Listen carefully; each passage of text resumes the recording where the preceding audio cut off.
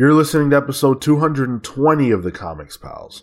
We're a group of comic book journalists and friends who record a podcast together because we don't talk enough about comics in our daily lives. Took me a second to get those numbers there. I was trying to do Kale's thing. He always flashes the numbers for the YouTuber. And I put 2122, so apparently this is episode 2122. Wow. Well, when I was putting the show together, I thought it was episode 620. So, we're both all over the map. Do you ever do that? I had a thought recently where I think I made a typo when I was putting the episode up on YouTube or something, and I accidentally put 1,000, and I was like, how old will I be when we hit 1,000 episodes? Yeah, I mean that's years. That's something like 12 years, right? So somewhere in that something in that like realm. that. Yeah. 14 years. I don't know. It's a really long time. I like to envision us though as grandfathers, and we're still doing the show. I don't know, man. If I still have shit to say about comics when I'm a grandpa, then it might be time to put me out back because this is definitely a young man's game. It's a young man's game. Yeah. So today on the show, it's actually going to be just Pete and I, the dynamic duo, as we affectionately refer to ourselves. Cream of the crop. Yes. The rest of them couldn't hack it, so they're off. This is only our second show of the new year, and we're already down to 2. Well, I think it's a new year. It's an opportunity to try, little iterations on the formula. Maybe we just fire everybody else, Listen, that's not a bad idea. Marco's going to edit this episode still, I think, so maybe he can keep his job. We'll see how that goes. Right. Yeah. He's safe. He's safe because he performs a function very well. It's true. Yes, he's functionally useful. He's nothing if not a tool. In many ways. The lack of the rest of the cast doesn't mean we're not going to have a good time. We've got a lot to talk about. This is actually a huge week in comics. Yeah, lots of news. Yeah, this is a huge week with reference to all the big books. I mean, one of the biggest weeks in a long time in terms of releases. We got the start of Future State this week, the end of Death Metal. We got the release of Eternals, which is big for Marvel, and the High Republic #1, which was actually sold out at Midtown Comics. Wow, really? Get a copy. Yeah. What's High Republic? Is that the... So that's the new era that Star Wars is going to be focused on. Oh, okay. Yeah, so all the movies, all the books, all the comics will be focused on the High Republic going forward. I don't know why my mind went to that magic book that they had a while ago where it was Marvel's whole it's the kind of Magic X-Men where they're teaching. I was is it something like that, some kind of magic event or something? I heard High Republic, Strange Academy. Yeah. I guess I heard Republic. I should have guessed Star Wars. Yeah. This is pre. It's pre the films, pre all the films, but post the Old Republic. So this is the height of the powers of Jedi, and everything is so great. Yoda's in it, and he's young and fresh, spry. So spry Yoda. That's cool. Who's writing it? Actually, both members of the creative team were foreign to me as far as me knowing who they were. Cool. Yeah, good for them then. Moment. I mean, it sold out at Midtown on Wednesday, so that's pretty intense. Yeah, that's legit. Yeah, that's a legit sellout. Yeah, if obviously you've got the huge benefit of, I'm sure that this is a thing that will be a collector's item, and I'm sure that was part of it or whatever. But yes. If this series ends up being good, that could totally be some Kingmaker shit, and put both of these people on the map. Yeah, I mean, I wouldn't know if it was any good, but from what I've read, it is, and so yeah, I wouldn't know if it was any good because I couldn't fucking get my hands on it. I'm not gonna lie, I'm a little salty, man. I wanted it. So it's Cavan Scott and Ariel Anandito who worked on the book. They wrote it and drew it respectively. So And Midtown does a thing where they actually limit you to one copy of the higher profile books per person. Wow. So this sold out even with that caveat. Organically, not just people who are trying to snap it up to sell it. Yeah, exactly. Pretty cool for them. Absolutely.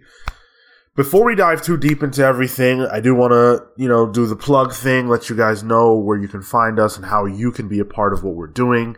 We are the Comics Pals all over the internet. If you want us on social, at the Comics Pals, come chat with us.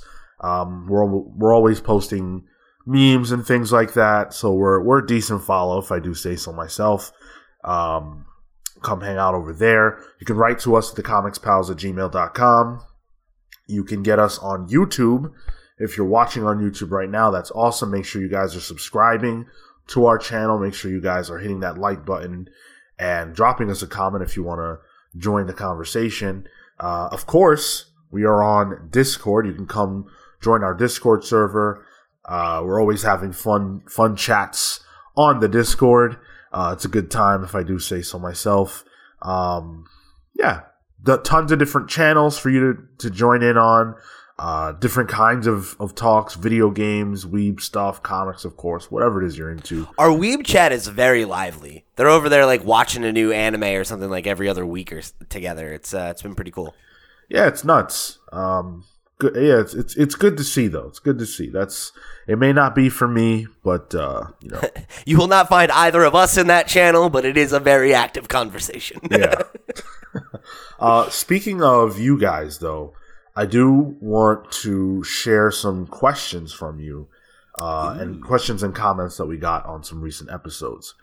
All right, so this first one is a question we got on actually the last episode of the show, episode 219 over on YouTube, which was, is Marvel at risk of losing audiences with Phase 4? And we got a question from Garrett Harshman, who said, question, if you got the chance to pitch DC a future state book, what would it be, and who would you like creating it?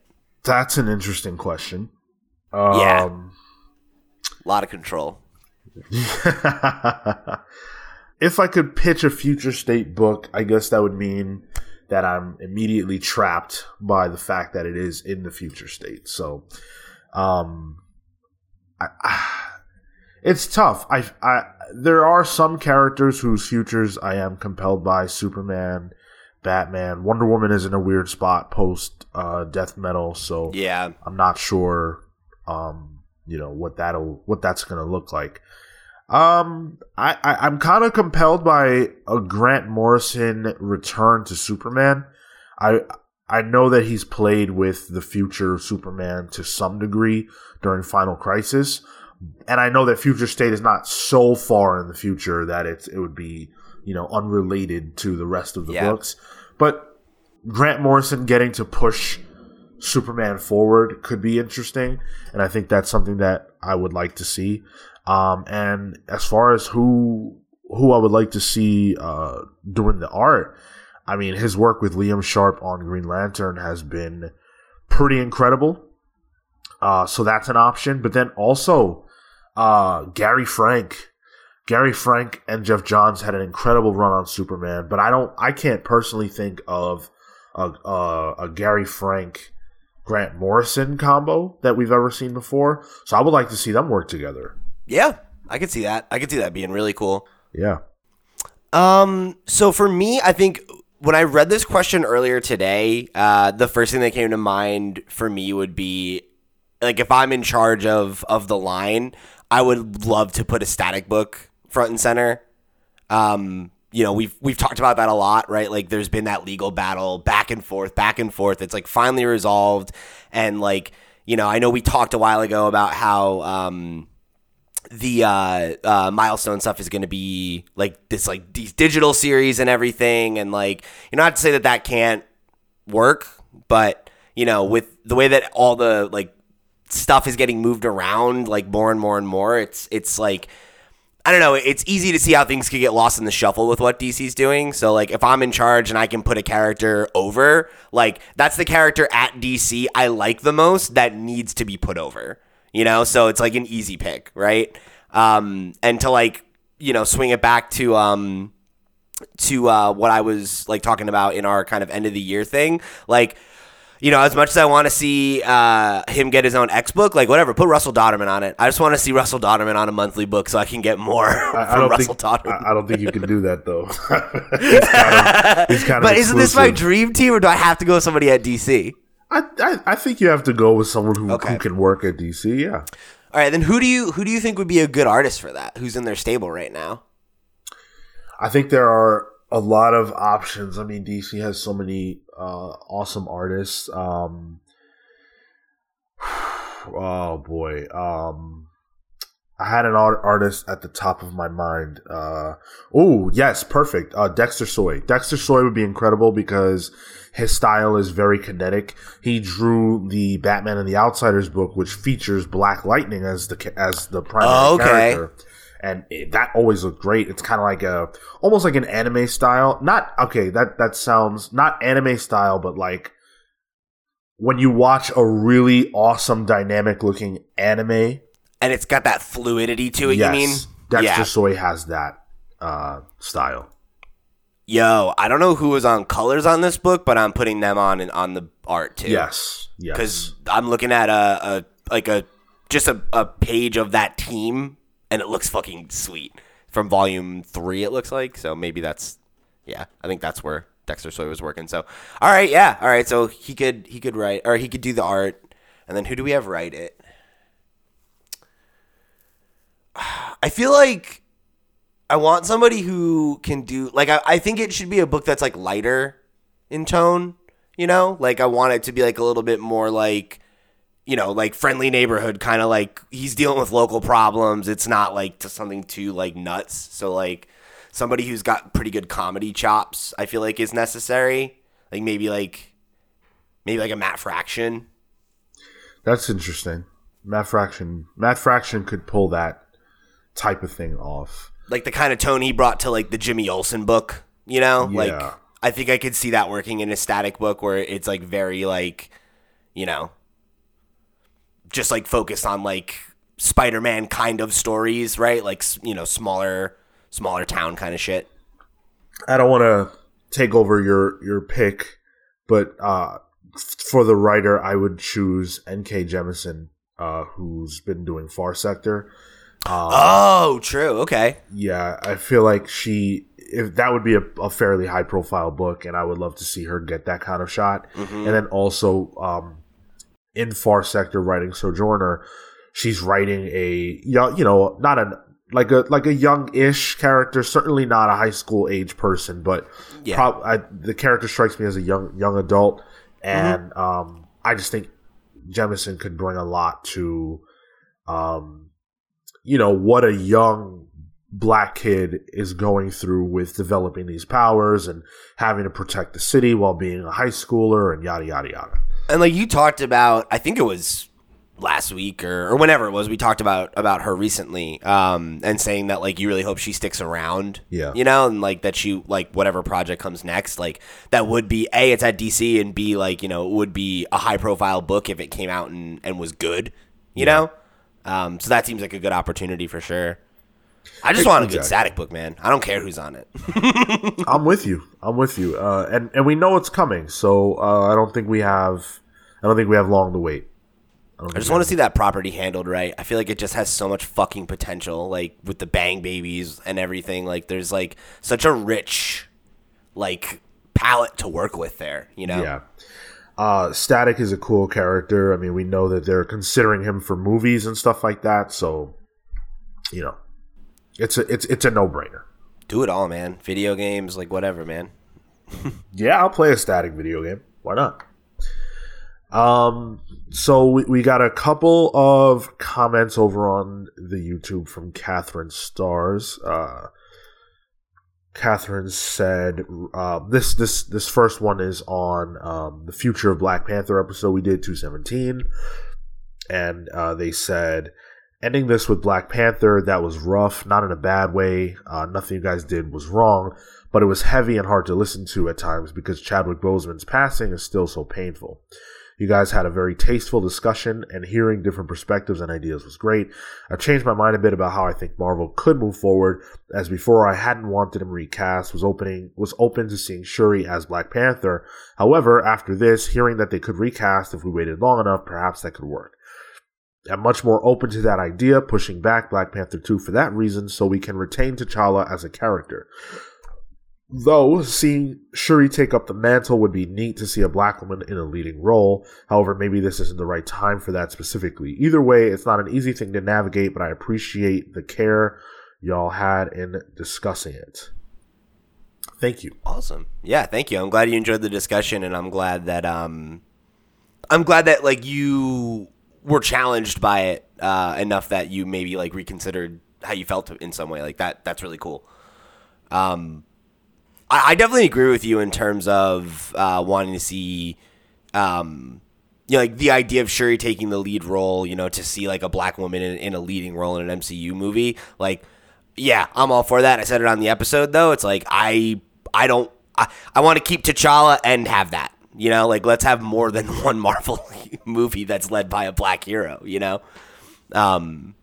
doesn't have to just be the Black Panther cast, Yeah, and I think to that point, there are opportunities for that down the road. Like Ironheart is a great example of a character who, she has ties to Iron Man, but she's very much her own person. And I think those ties make it a little bit more palatable to have her be the kind of character who can lead a movie successfully.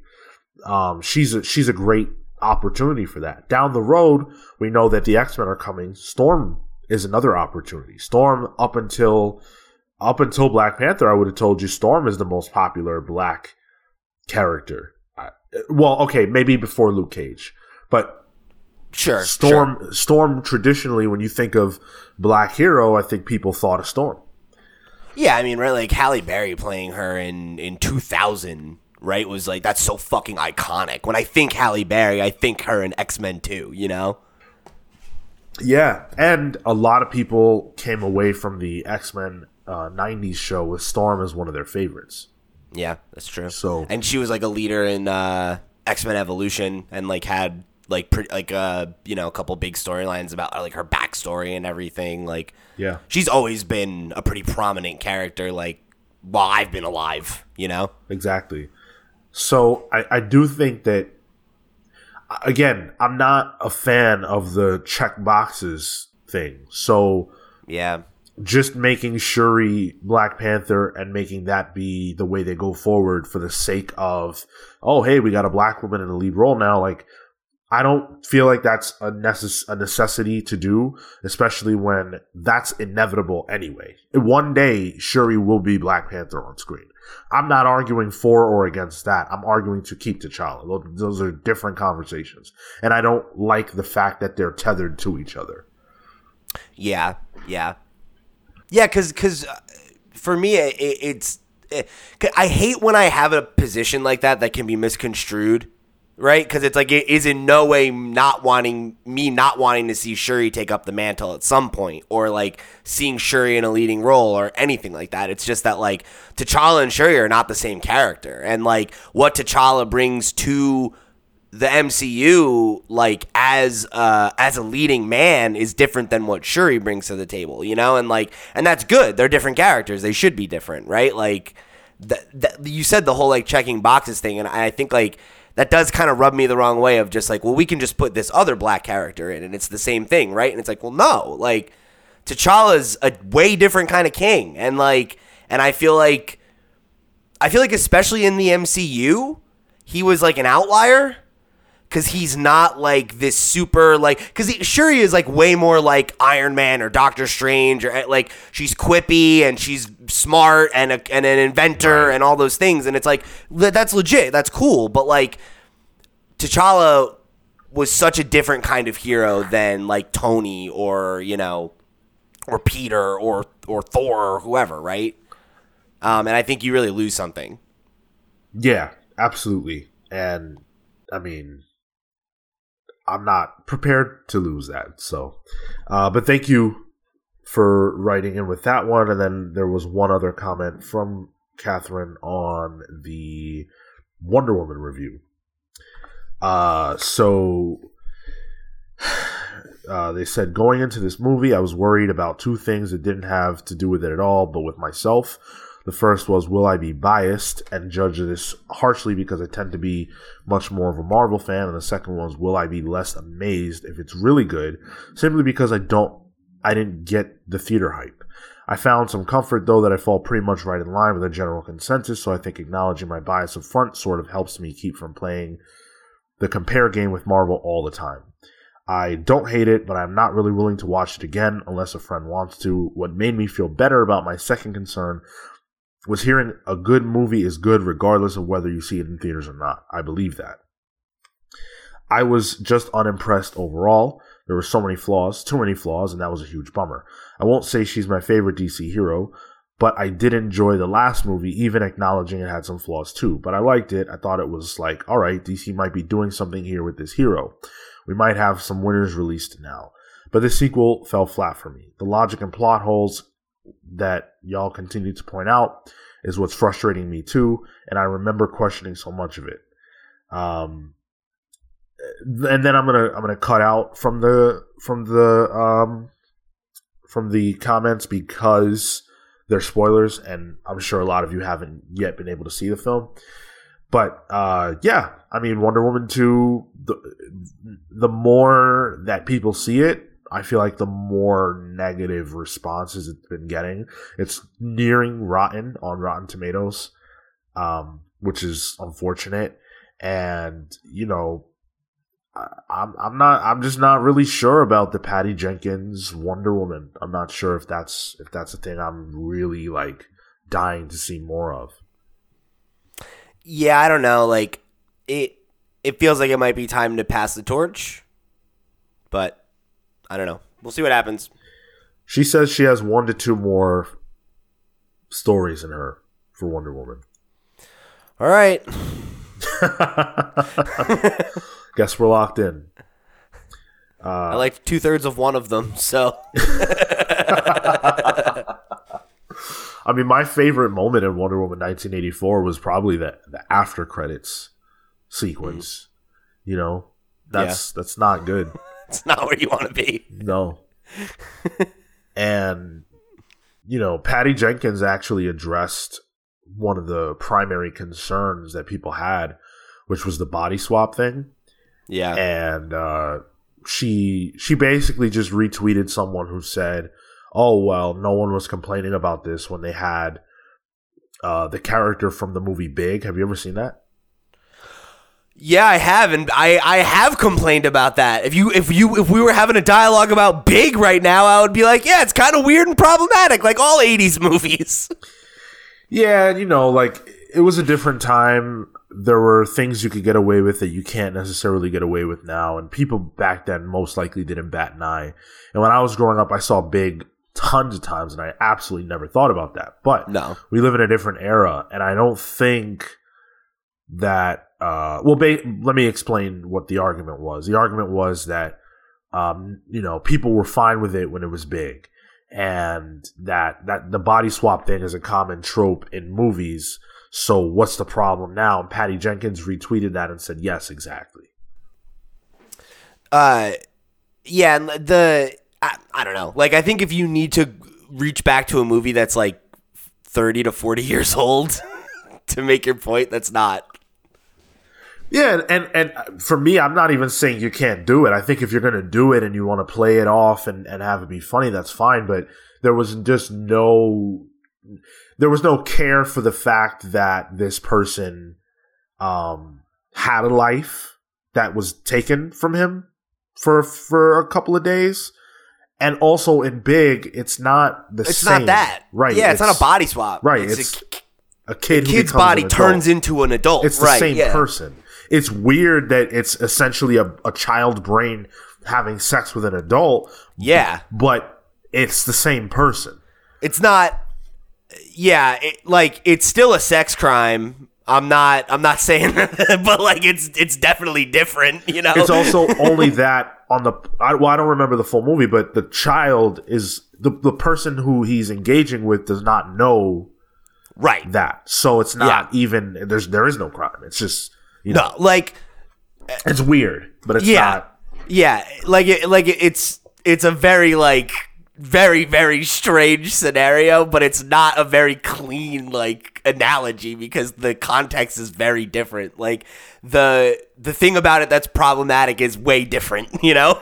Right. And I think that if we were talking about, let's say, for example, Captain America, and in The Winter Soldier, they brought Agent Carter forward, and she took over her niece's body. Yeah, and he just had sex with her, like that would definitely have been a different conversation. That would have probably been a catastrophic blow to Marvel to do something like that. And so I think it's just a little bit funny and hypocritical that, even Patty Jenkins, to just laugh it off, it's like, I don't know. Do what you want to do as a filmmaker, but at least have some type of consideration, especially in 2020. And like, I don't know. Like, just take your lumps, Like, I always think that's a bad look when creators, like if somebody's, like, razzing you over something that's, like, stupid, if it's just, like, like a hate campaign or whatever, like, take your shots or whatever. But, like, if people are just, like, critiquing your screenwriting or the fact that you didn't, like, acknowledge certain ramifications of some of the decisions that you made or whatever, like, I feel like just take the criticism, Yeah. Whether or not you agree with it. That's fine, but don't get in the mud. What are you going to do? That movie had a lot of other problems anyways. Yeah. So, let's jump into the Pals polls. We're going to start with you, Pete. You chose Marauders 17 for this week. I did. So we reviewed Marauders 16 on the show a couple weeks ago. We were all pretty high on the issue.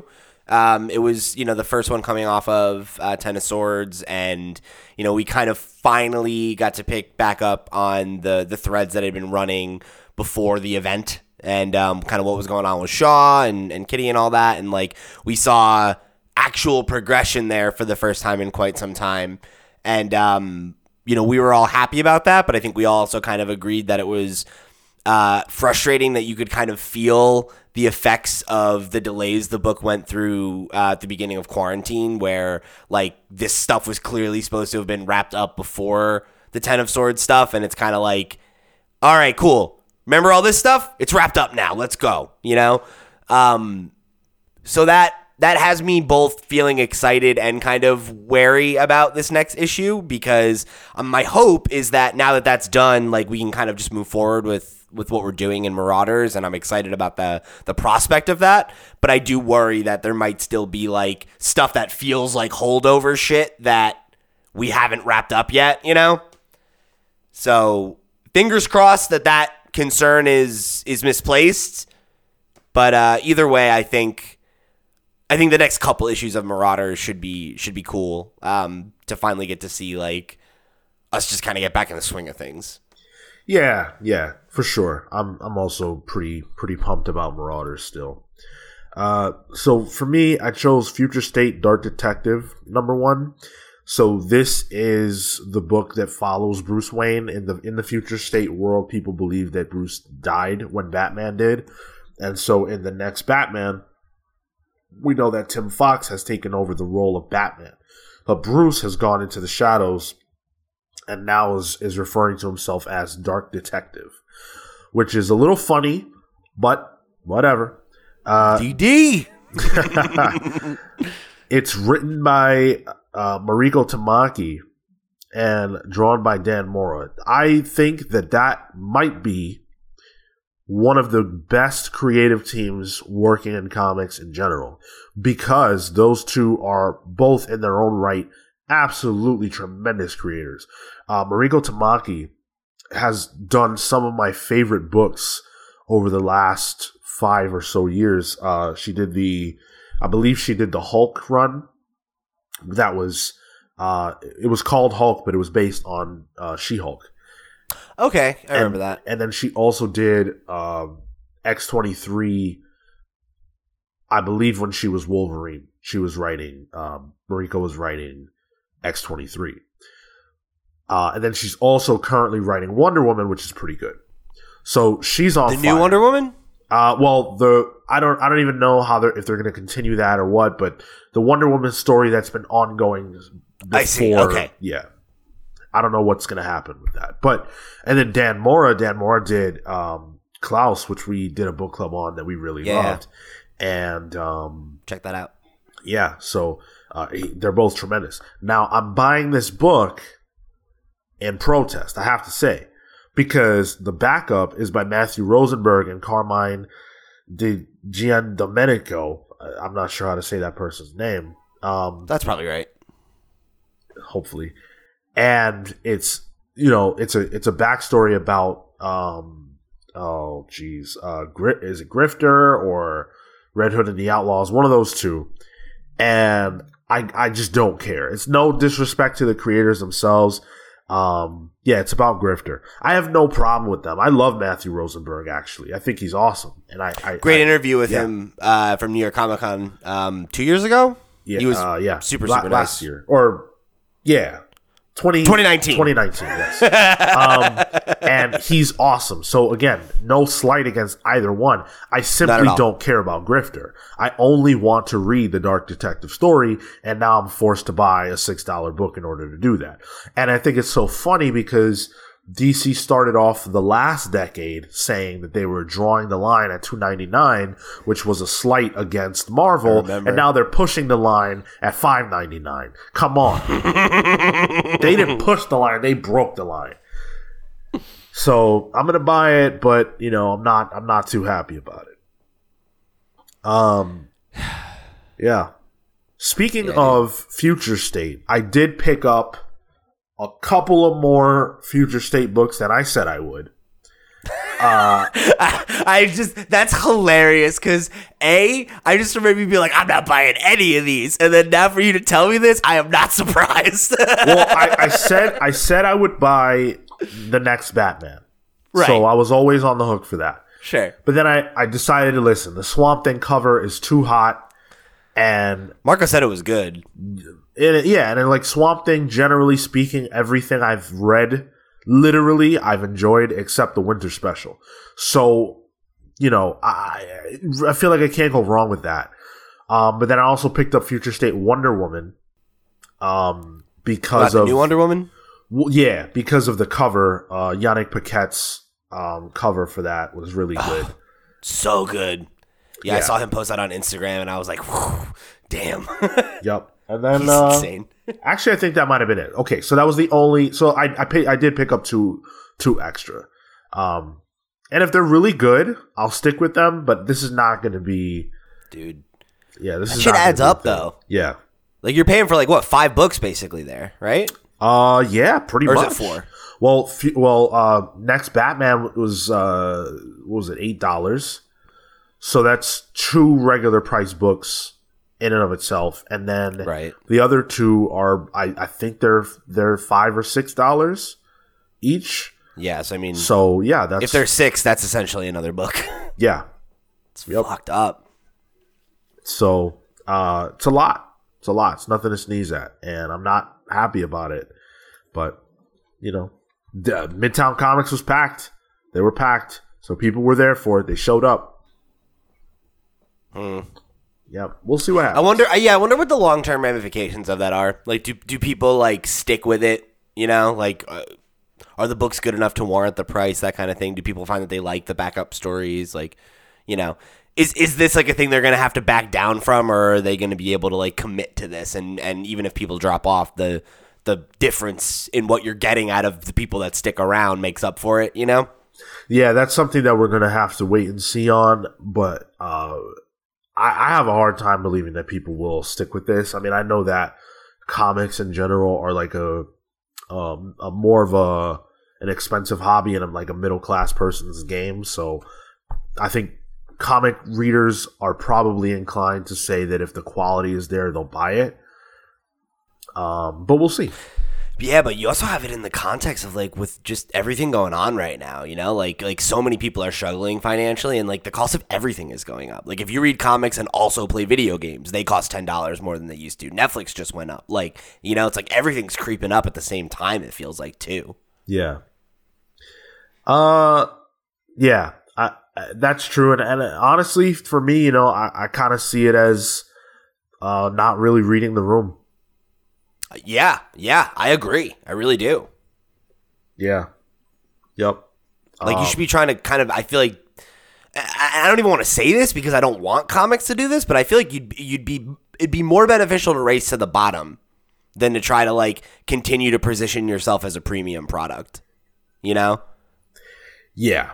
Yeah. Especially when, you know, like, you could make the argument, and I certainly had no issue buying the Black Label books because they're presenting themselves as, you know, a prestige format, right, and things like that. But these are just regular books that are longer, you know. Yeah, and have a hard stock cover. Sometimes that hard stock costs more. It's $1 more to get that. So get a whole additional SKU out there now too. Yeah. Yeah, man. Like I don't know. I'm with you. I think not reading the room is like the perfect way to describe it. It's like that. It just feels gross. I don't even know that it is gross, but like if they'd done this 2 years ago, we might have been like, okay, you know, yeah. like, yeah, maybe that's a move. But like 2020, 2021, like now's the move. I don't know, dude. Don't feel right. I also chose. I forgot I still had another poll. I also chose Erratic #2. So this is a book. This is probably the first time any of us has pulled a book from this publisher. This is AWA, Artists, Writers, and Artisans. Oh, yeah, and this book is by Carr Andrews. He is notorious for writing and drawing his own work, and he's real good at it. His style is very unique. It's very cool, very gritty. He did a book called Renato Jones, The 1%. That was very good. He did an Iron Fist mini. That was very good. That I really enjoyed back in like 2014, 2015.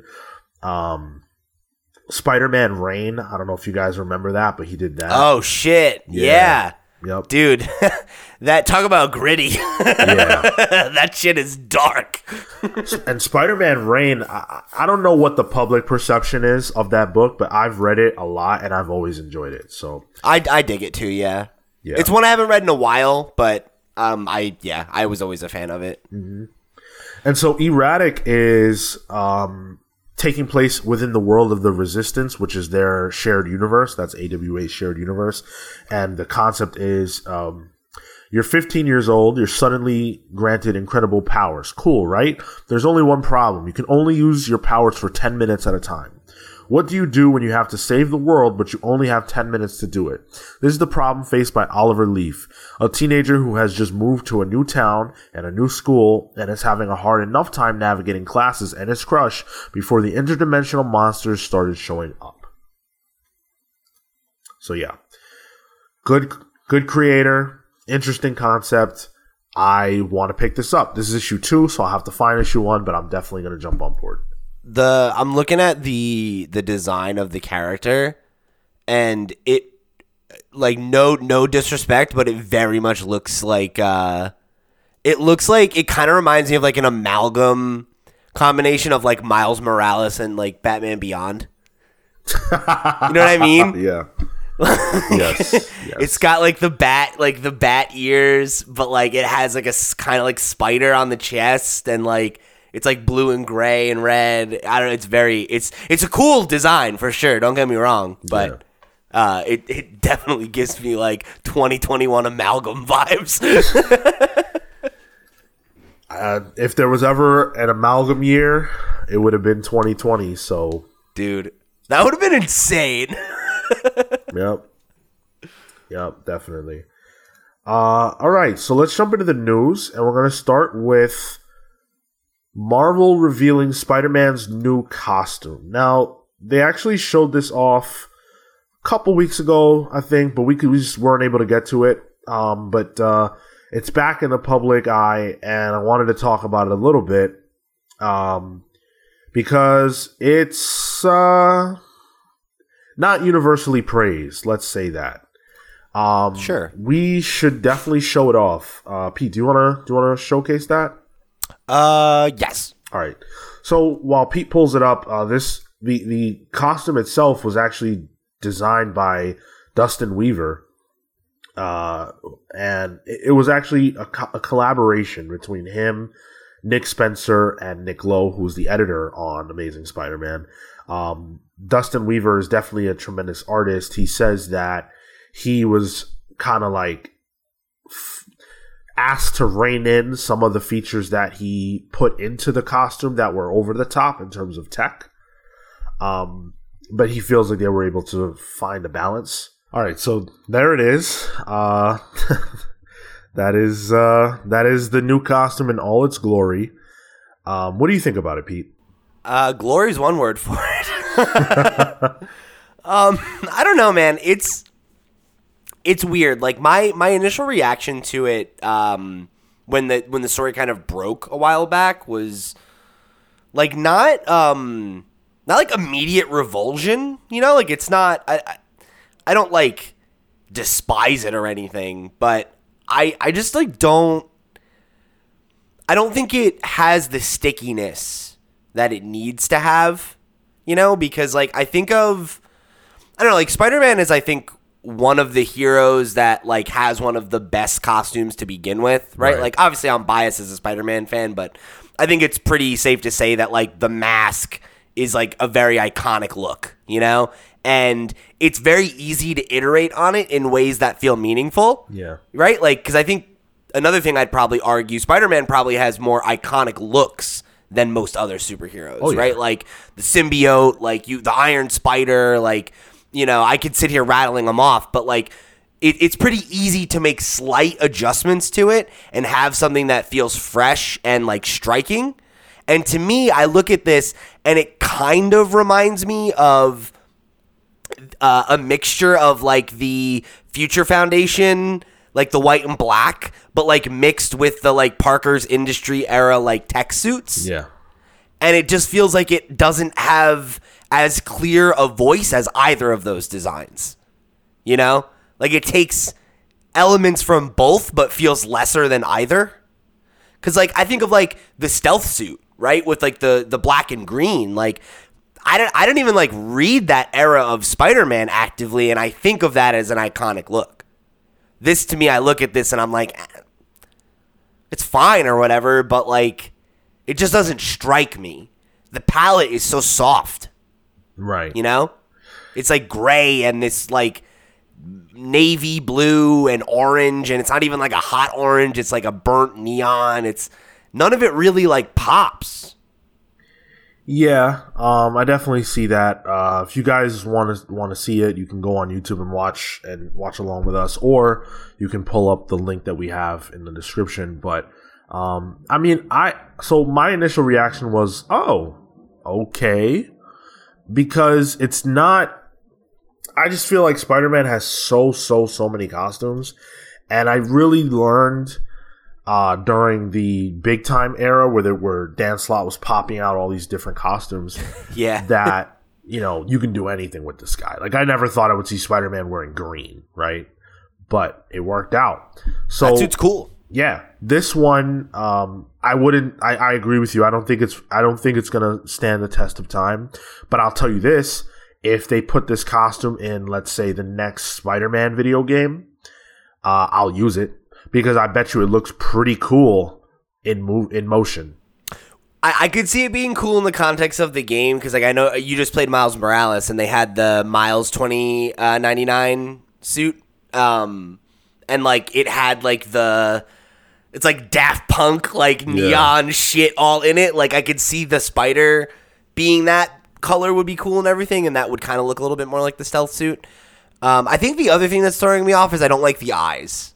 The eyes are probably the weakest element for me. They look too not foreign, but like inhuman. I guess. Like, so for those of you who aren't looking, if you haven't seen it yet, obviously, you know, like I said, like Spider-Man's mask, right, is like the most iconic part of the look, and it's like the shape of the eyes, and like that's pretty much consistent in every costume. What's weird about this one is you have that shape, but it's a little more angular, and then you have circles in the middle that are like two sets of circles that kind of look like cyborg eyes, and it like just makes him look like a robot. Like, if you told me this was a robot that Peter built as like he's building like, you know, like Tony Stark style like Spider-Man drones or something, I'd be like, oh, okay, I buy that. That is, as a costume, it feels off. It feels a little inhuman. Not of the Inhumans. Non-human is what I mean to say. Right. Yeah. I'm with you. So this will actually be debuting in Amazing Spider-Man 63, which will drop in March. So we don't have a ton of time to wait to see it, you know, not moving, but like, you know, in across different panels and action. So I'm looking forward to that. But for now, it's you know, it's not the best. It's kind of weak. It's not, you know, I'm not over the moon about it. I'm not thrilled. But Spider-Man's a malleable character, and I think every creator who comes on to write Spider-Man and every artist who gets to draw him wants to take on a leave new their suit mark. design. Yeah. Yeah. So I mean, Dan Slott's run, there were like 4 or 5, or maybe even more than that, different suits. Yeah. So, and some of them I do enjoy. So, of those, which do you feel like is the most memorable? Because for me, it's like I said, it's definitely that stealth suit. That black with the neon green is like such a weird iteration, but it just works. Yeah. So I really love the what's the era? It's the era right after Secret Wars where so I forgot what it's called, but it's the suit where it's kind of like armory. It's like the same color scheme and everything, but it's armor, not, you know, spandex or whatever. Yeah. Yeah. I think it's just called the Spider Armor. Yeah, it might be. It is in the video game. It is in the Spider-Man video game. I think they have 2 sets of it, right? Because I feel like they have that and they have like the Mark II one. Because there's like, they had like the Spider Armor that was like the old one. Right. From like the 90s and shit. Yeah. And then I think they also have the one you're talking about. It was the all new, all different era, I believe. I want to say it was the all new, all different era. Yes, it was. Yeah, I really like that costume. I think it's pretty cool. So yeah, that's the one I would say. Cool. Yeah. Actually though, I see that the costume was created by Alex Ross. The one you're talking about? Yeah. Neat. Yeah. That's cool. And I'm looking now at the original artwork that he did for it, and it's, whew, man, it's nice.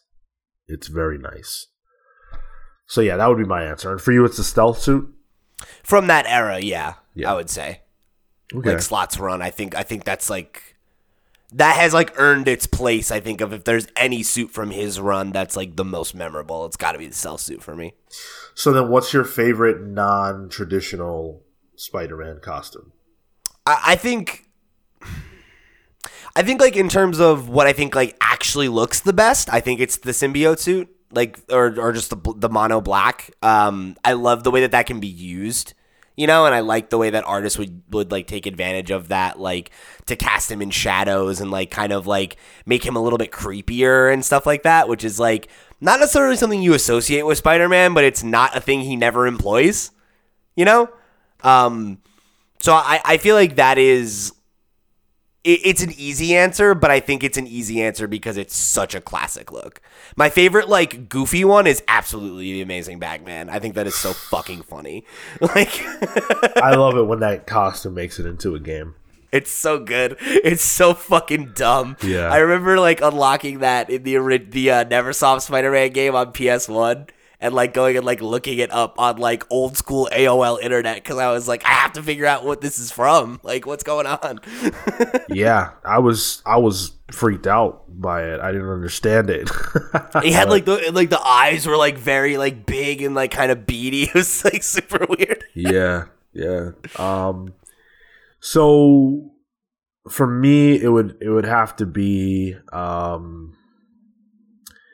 it would definitely have to be Spider-Man 2099.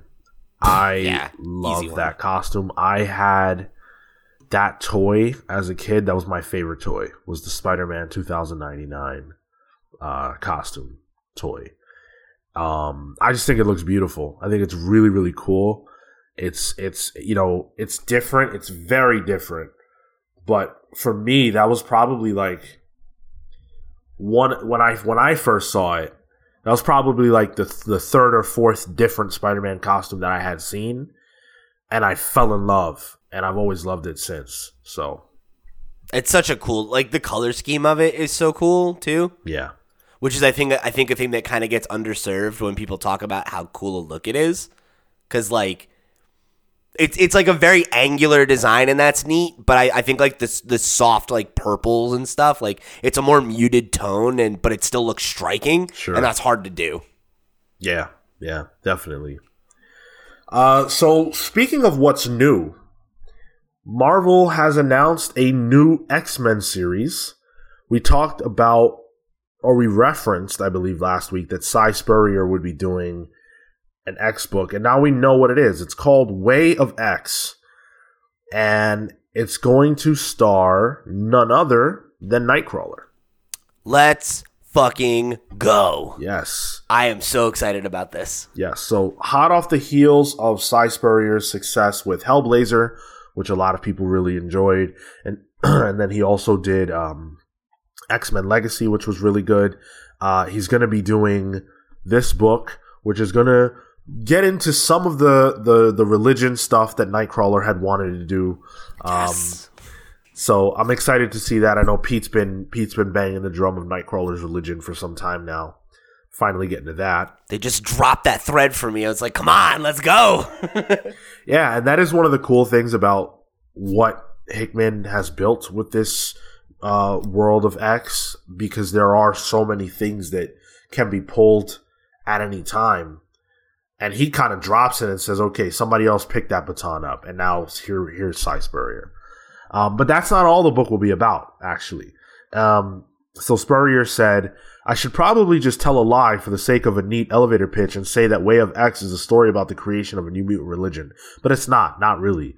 That's kind of where it starts, for sure. Nightcrawler realizes something's wrong with the hearts and minds of mutant kind and sets out to fix it. But as he quickly discovers, this isn't a job for priests and prayers. The question is, what do they have to become in order to fight it? Preachers, cops, executioners, or something entirely new? So that's cool with me. Yeah, that's what he had to say about it. Marvel did put out a description, so I'm going to read that because it clues us into who's on the team. So it says, mutant kind has built a new Eden, but there are serpents in this garden. Some mutants struggle to fit in, some mutants turn to violence and death, and the children whisper of the Patchwork Man, singing in their hearts. Only one mutant senses the looming shadows. Snared by questions of death, law, and love, only Nightcrawler can fight for the soul of Krakoa. Only he and the curious crew he assembles, including fan favorites Dr. Nemesis, Pixie, and Blink, can help mutants defeat their inner darkness and find a new way to live. I'm in, like I think what has been so cool about this era of the X-Men is that it's way less about superheroics and it's way more about sociology. And obviously, any state, any culture, right? Like religion or morality, like whatever your moral center is a huge part of a culture, of a people, right? Of like what are your values? What do you hold dear? Who are the heroes that you aspire to? Like what are the moral stories that you trade in? And for the mutants, right? Like some of those questions are answered, right? Like the state's been established, the X-Men are the heroes on the hill that they'll aspire to, and like now what's here, right? Like, who are the great mutant philosophers and thinkers and artists? And like they as a species, like as a race, have never really had the opportunity to generate many of those types of thinkers because they've always been a people in distress, So like having Nightcrawler lead that charge totally makes sense. He's the the moral core of the X-Men in so many ways, and like is the X-Men character you'd most associate with religion and spirituality and asking those kinds of questions in the first place. Yeah, exactly. So giving him this opportunity, I think, is cool. And Cy Spurrier is a voice that, a lot of people are into right now. So getting him on an X book is a win for everybody. I'm actually really excited for this. This is going to be cool. Especially just some of the stuff that they're saying, like, about how excited they are and how much they like Nightcrawler and everything. Yeah, it's gonna be cool. Yeah, we're getting this in April, so a little bit of a wait, but I think it'll be worth it. Yeah, I'm very much looking forward to this book. Yeah, and by the way, the artist is Bob Quinn, who I'm not familiar with. I can't think of any Bob Quinn work that I've seen. But yeah, I'm excited. He has apparently worked on Fantastic Four. Okay. I'm liking what I'm seeing, I'll tell you that. Looks pretty good. Awesome. Cool. So a good creative team with a solid concept. You can't go wrong.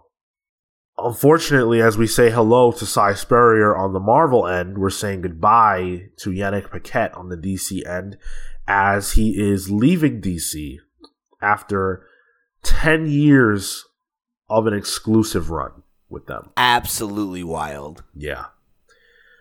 So I have mentioned, and we have had several conversations now about DC, paying less, and how that would drive away some creators. Now, I'm not saying that Yannick is leaving because of that. I don't know.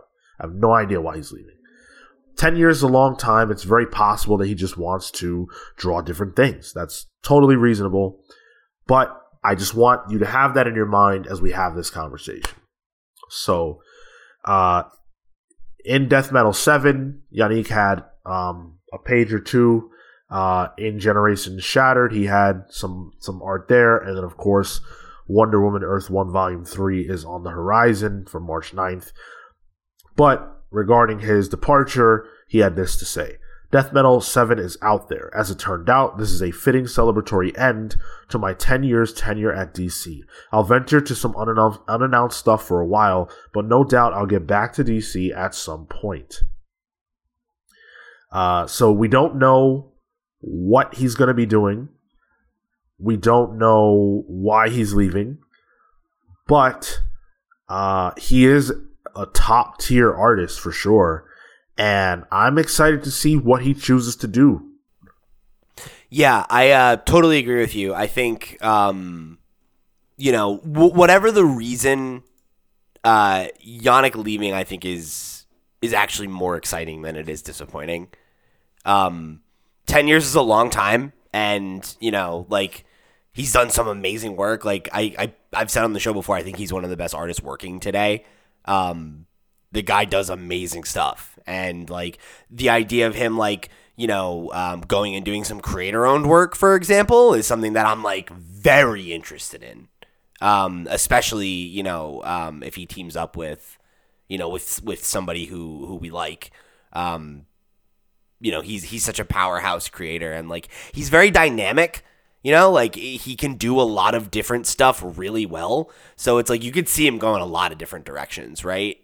And I think even if he is going over to do something big at Marvel, that's potentially exciting. How cool would it be if he popped up on one of these X books, right? Or was, I don't know, get some obscure character that is he can have real creative freedom with, or something like that. Whatever it is, I'm sure he's eager for new challenges and to do something different, So whatever shape that takes is exciting. Could you imagine him doing one of those giant-sized one-shots with Hickman? Oh, I can now. That would be fucking awesome.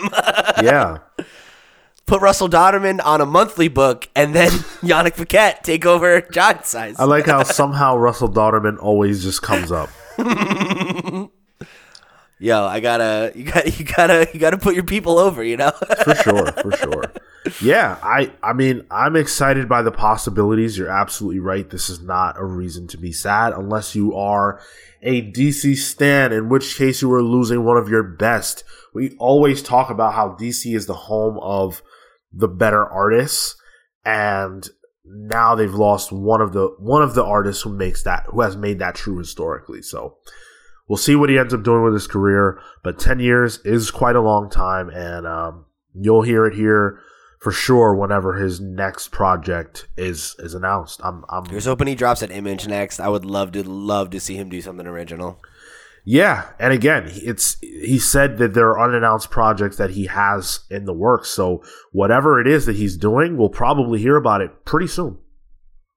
So, Ray Fisher. We have to talk about the Ray Fisher Warner Media saga because that has not ended.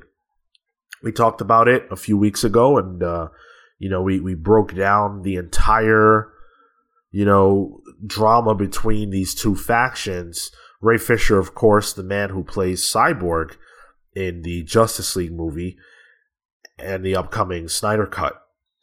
He has had a problem with Warner Media ever since they filmed those movies, and he has been outspoken over the last year or so regarding his experience and how negative it was. And recently, there was an investigation into his allegations that there was racism on set, that Joss Whedon was a bully, that Jeff Johns was a bully, and that these people made his experience and the experience of others on set, particularly the minorities on set, very uncomfortable and stressful. Now, the investigation did conclude, and they're not admitting to this, but shortly after the conclusion of the investigation, Joss Whedon announced that he was pulling out of The Nevers, which was a television show he was going to be developing alongside HBO, that was an original creation on his part, and now that is no longer happening. So, Ray Fisher said that he was unwilling to work on any projects with Walter Hamada, who is the president of DC Films that is overseeing the Flash movie. And then, and then there was a rumor that Ray Fisher was being written out of the Flash. This dropped just 2 days ago. This announcement or whatever, this rumor. And Warner Media said that he chose to break away from the movie, that he publicly stepped down. Ray Fisher said, "I did not publicly step down from anything. If WB Pictures has made the decision to remove me from The Flash rather than address in any way Walter Hamada tampering with the Justice League investigation, that's on them. The idea of removing the role rather than recasting it is only being used to try to avoid public backlash." So this is getting really muddy. It's getting really kind of, nasty between these two. Ray Fisher made the allegation that Jeff Johns was being removed from his role, which several sources, according to The Wrap and Variety, are saying that that's not true. But that's what he alleges. This whole thing is just a mess. Yeah, and that was the wrinkle I found to be the most interesting. Is the Jeff Johns of it all, because I feel like his name in association with this story has it's been sporadic. It seems like when Ray Fisher talks about it, it seems as though Joss Whedon has been the primary target, but it's also been like, also Joss Whedon contributed, or also Joss Whedon, or not Joss Whedon, I'm sorry, also Jeff Johns contributed, or also Jeff Johns enabled this environment, right, or what have you. I guess I'm kind of left wondering where the truth in that matter is, and I'm not saying that I doubt what Ray Fisher's saying or anything like that, but the fact that like what he said about Joss Whedon has been, corroborated by other sources and supported by a history of behavior, that it's like, okay, like this seems like the latest development in a long line of developments. Right. Whereas the Jeff Johns of it all, like I don't feel totally clear on what Ray Fisher has said he's done, I guess, aside from not step in and like stop what was happening, And I'm not saying that that's not bad. I guess I'm just saying that like you said it feels muddy, and I feel like I'm losing the thread a little bit as someone following the story. And the fact that there is like this now dispute between, what Ray Fisher is tweeting and what other people who claim to be in the know are saying is a very strange wrinkle to a cascadingly like strange story lately, Yeah, it's messed up. I don't know exactly what he accuses Jeff Johns of doing. I feel like I recall, and obviously I'm speaking based on what I think is a memory, that Jeff Johns was when Ray went to him to talk to him about what he was experiencing, that Jeff Johns kind of like brushed him off type of thing, if I recall correctly. Tried to like sweep it under the rug kind of thing, right? Yeah. But I could be wrong. I don't recall exactly. That's my memory of it too. Okay. What is that more that he was complicit in a hostile environment rather than that he was actively being hostile. Right. Which is not much better. But it's interesting, I guess, to try to see like where that's going to come out in the wash. Sure. And just to reiterate, these are the comments that Ray Fisher actually made much earlier on in an interview with Forbes that he did, where he said, "I always suspected that race was a determining factor for the way that things went down, but it wasn't until this past summer that I was able to prove it. Race was just one of the issues with the reshoot process. There were massive blow-ups, threats, coercion, taunting, unsafe work conditions, belittling, and gaslighting like you wouldn't believe. What set my soul on fire and forced me to speak out about Joss Whedon this summer was my becoming informed that Joss had ordered that the complexion of an actor of color be changed in post-production because he didn't like the color of their skin tone. Man, with everything 2020's been, that was the tipping point for me." That's a huge and heavy allegation. Now, Ray is talking about something that he was told happened years ago. Justice League came out in 2017, 2018, that range. Yeah, somewhere in there. And they would have been shooting it within a year before, roughly. So you're talking about events that took place at the point at which Ray was talking about it about 4 years prior. So, I mean, is this accurate? What was relayed to him? Is it misconstrued? There's a lot there. It's not my place to really speculate on that. All I can say is that for Warner Brothers, this is a terribly bad look. And in light of everything that's been going on with the HBO Max putting movies on there for the rest of 2021 and pissing off tons of actors, directors, and producers, they're becoming the enemy in Hollywood in a lot of ways. And I know that, this is not a podcast that really breaks down Hollywood stuff, but we're talking comic book movies, and WB is looking bad in this. I think it also leads to that broader kind of, or not leads to, but I guess contributes to that broader perception that we have that, like, they're rearranging deck chairs on the Titanic over at DC. Right. Where it's that from top to, like, you look at Marvel right now, right? And Marvel has, you know, high quality, like, children's animation. They have the MCU, which is the driving force in Hollywood for blockbusters in a year. You know, at least 2 out of the 4 movies they put out usually. They're starting to really get their shit together with video games. Like, they have this great multimedia offering. Like, wherever you want to get a Marvel property, now they've got these TV shows coming out. Like, you know, they're really running the game. Right. And like, and DC is like struggling to catch up everywhere. You know, and it's not a good look. It's not a good look for Warner, where you have, you know, clearly superheroes are a money-making endeavor, right? It's not hard to make money on superheroes, especially right now, the last, like, decade. And they have just not figured it out. Yeah. And they continue to fail to figure it out.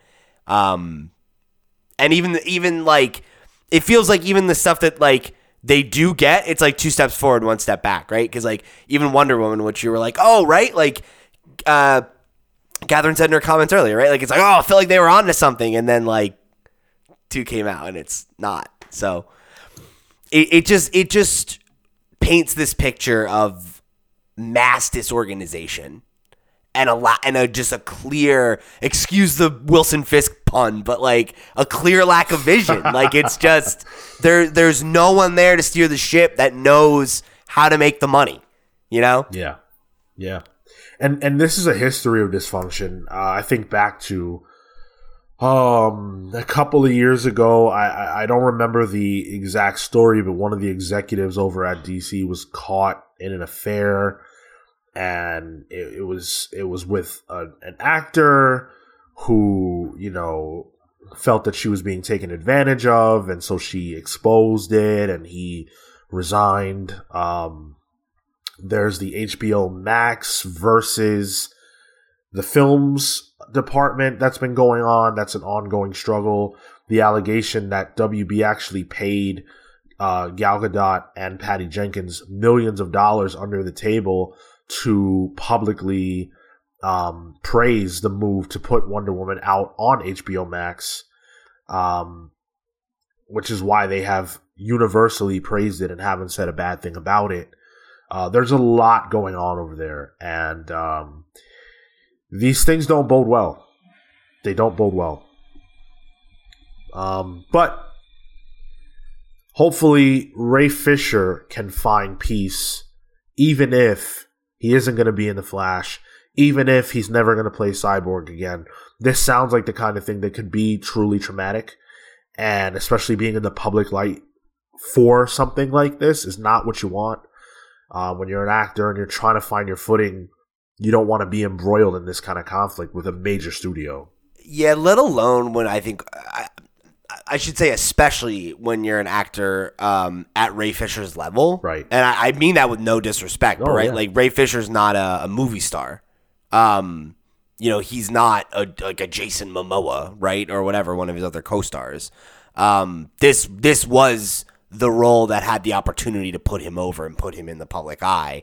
And it's only, you know, caused strife for him, right? Both personally and professionally, seemingly. Because you have to imagine that, like, whatever the truth is here, like, he probably has a stink on him now. Where, like, big studios are like, oh, do we want to work with this guy? Is he difficult? If we have a director who's a piece of shit that we work with, or is he gonna, you know, make a public stink about it? And, like, again, he's in the right to have done that. But if you're a fucking shitty suit who makes movies and works with shady directors or whatever, like, you're like, oh, fuck that guy, right? Like, we'll hire the next guy. We'll get somebody more famous. Like, that's like, this whole controversy could be a thing that fucks up his career for forever, you know, frankly. And you know what's weird? All the Justice League actors have either been critical of Joss Whedon, supported Ray Fisher, or said nothing. Yeah. But no one, to my knowledge, to my immediate recollection, has said anything bad about Zack Snyder. Yeah, that's true. And you might think that Zack would be the one that people would have an issue with because, you know, a lot of people don't like his movies. People say he's a piece of shit. But behind the scenes, apparently he's a good guy. I mean, I don't get the impression that he's difficult to work with. Right. You know? Like, that from what I've seen, right? I've never heard anyone talk about him that way. I'm just not a fan of what he makes, right. You know? But, yeah, I mean, I think if there were allegations of this caliber, you'd have heard them. Without question. It would be so easy to put that out and get support because... Especially now. Yeah. With, like, the Snyder cut and all that shit, right? Like, yeah. By all accounts, seems like he's, you know, easy enough to work with. Yeah. Well, let's get into our reviews. We've got 2 up for you guys. We're going to be reviewing Eternals #1, and we're also going to be looking at Dark Knight's Death Metal #7 and reviewing it, but also examining what it means for the future of DC in light of the Infinite Frontier. I am really excited to dig in on that. So we're going to start with Eternals, and this is by Kieran Gillen, Asad Rabiq, and Matthew Wilson on the words, art, and letters, respectively. This is a huge book for the simple fact that the Eternals really haven't been in the spotlight, and clearly this is Marvel's attempt to, you know, give them some shine in the books before the movie releases. The movie should have been out by now, and this book should have come out a while ago. But they had to shift things around due to, you know, obviously the movie not being able to release, and they decided to just put the book out, get it started, and hopefully, you know, we'll be able to see the movie soon enough. It's a much longer book than a standard comic. For only $1 more, take a lesson from that, DC. How many pages was it? I'm not sure what the page count actually was ultimately, but it was pretty long. It was dense too. Yes, it was long. It was dense. 31 pages. 31 pages. So that's a nice chunky issue. And it reintroduces us, or introduces us for the first time, for those of us who are unfamiliar, to the world of the Eternals, to the idea of the Eternals, to the cast, to the Deviants, and sort of what this world is about. So, Pete, first of all, is it safe to assume you don't have familiarity with the Eternals? Because I don't. None. Okay. I actually don't even know if I've ever read anything that they were in. I'm sure I haven't. And so, based on that, did this do a good job? The most important job it had. Did it do a good job of introducing you to their world? I think it did a good enough job. And I say that not with like derision, just I think what I took away from this issue is that there is a fucking lot to explain. And they could only explain so much without it being just not interesting. Right. Right? And like ultimately getting in the way of what the first issue should do, which is draw me in. And I think it did do a good job of that. Because not knowing anything about these characters, like not really knowing anything about, you know, like when it gives you the pitch of like, oh, here's what they are and like why they were, I was like, oh yeah, okay, I think I kind of knew that. Like I think I've read that before. I knew that they were connected to the Celestials and Thanos and that kind of stuff. But like, if you had asked me like draw a straight line of what they are, I would not have been able to tell you. Right. So now that it's like clear in my mind and I can like explain it in a sentence, if somebody asks me who are the Eternals, and I can say like, oh, here's who they are and what they're about. That's good. And it also gave me characters to like hang on to of like, okay, like these are the main characters. Here's their relationship and why it has stakes and what their mission is now moving forward. And cool. Like, it set everything up and it contextualized me in the actual story. And I know that there's more I don't know and there's more I need to learn, but I'm confident that they'll give it to me over time in a similar way to the point where it'll be digestible and I'll be able to keep up with it. So I actually wanted to really, really give it praise specifically for that. Because I think the pacing of the story and the way that it balances presenting information with actual plot is strong for an issue number 1. Yeah, I completely agree. I think that this issue did a very, very good job of setting the stage, setting the table, and establishing what the Eternals are. I think the closest book that I can think of to this is actually House and Powers. It's very similar in the sense that, and you know, no one is unfamiliar with the X-Men, right? But right. We were unfamiliar with this new world, this new mission statement for the X-Men. And Jonathan Hickman was tasked with presenting that to us. And he did an excellent job. I actually think that this book gives us more than the first issue of House did in terms of letting us know what's going on. It was a few issues deep where we learned that the X-Men could... You know, they were essentially eternal. I think it needed to, too, right? Sure, because of that lack of familiarity. Like, because to your point, I don't really need to know who the X-Men are to be... Or, I'm sorry. I don't need to know what's going on to be interested in what's going on. Whereas I think this needed to catch us. Right. Yeah. So, in that regard, I think this book did a brilliant job. It also did something else. It borrowed from the House and Powers. The infographic pages. Yes. They clearly recognized how successful those were over there at being able to allow people to catch up without needing to bake too much information into the story and thus making it impenetrable. You can look at these, get what you need to get out of them, and move on. And that's very effective. I loved seeing this because it gave me the impression, I'm like, oh wow, is this like a thing now? Like, is this going to be a device that people learned from Hoxpox? Because I kind of hope it is. I feel like that very like, it's like a very old school comic trope that like I feel like we've gotten away from over time, but like we ding books for it now when they do it, where like you'll have two characters having a conversation to give all the information that they gave us on a page, and it's like clunky and annoying and like doesn't actually sound like how people talk, and it clearly exists to give you exposition. And it's like, just give me a page. Like, that's fine. I'm fine looking at a map and being like, hey, so these are where they are, and this is where they go, and this is how they travel, and all right, cool, good, great, thank you. I needed that.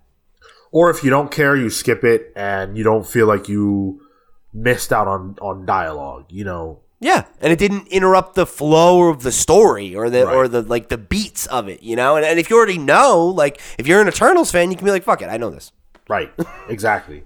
And some of this, like I'm not going to retain this. There's just no chance, right?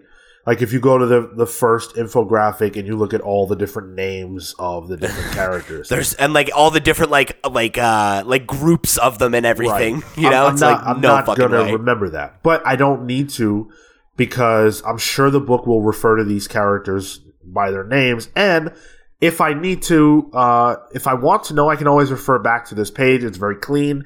Clayton Cowles actually did the letters and the designs of the book, and he did a tremendous job. He's worked on almost all of the House and Power stuff and and all that. So I'm sure he learned a lot.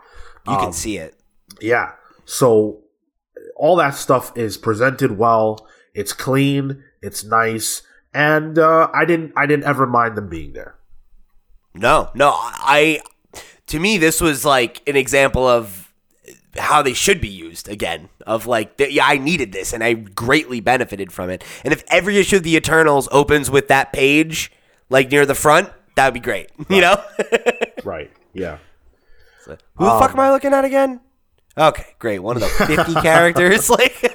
Yeah, I referred back to it in this issue a couple times just to kind of refresh. When Zurus comes on to the page, I went back and I was like, oh, what team is he on, or where is he at? And yeah, it's like, are you guys on the same side or no? Right. So as far as the story is concerned, it's definitely very pedestrian. It's mostly just Icarus kind of waking up, and reorienting himself with the world, and being given a mission to unlock one of the excluded, I believe, Eternals. Yeah, Sprite, right. And they just kind of go on a little journey together, and they have to go take out a deviant that they found. The deviant concept, I'm not all the way clear on. They tried to explain it a couple of times, and I got what they wrote, but I need to see it more in practice. It seems to be the idea that there are creatures created that sometimes become monstrous, and they need to be dealt with. That's what I got out of it. So, reading it, it says the third principle is correct excess deviation. The deviants are the changing people. They are each a species of one. But statistically speaking, the average deviant says they're like small and they're cute or whatever, but then sometimes they're not. So what I was taking away from it is that like they are like that they're some kind of weird species where they have like maybe like a hive mind or something, and that like the ones that deviate and go and become monsters are like what the Eternals are dealing with.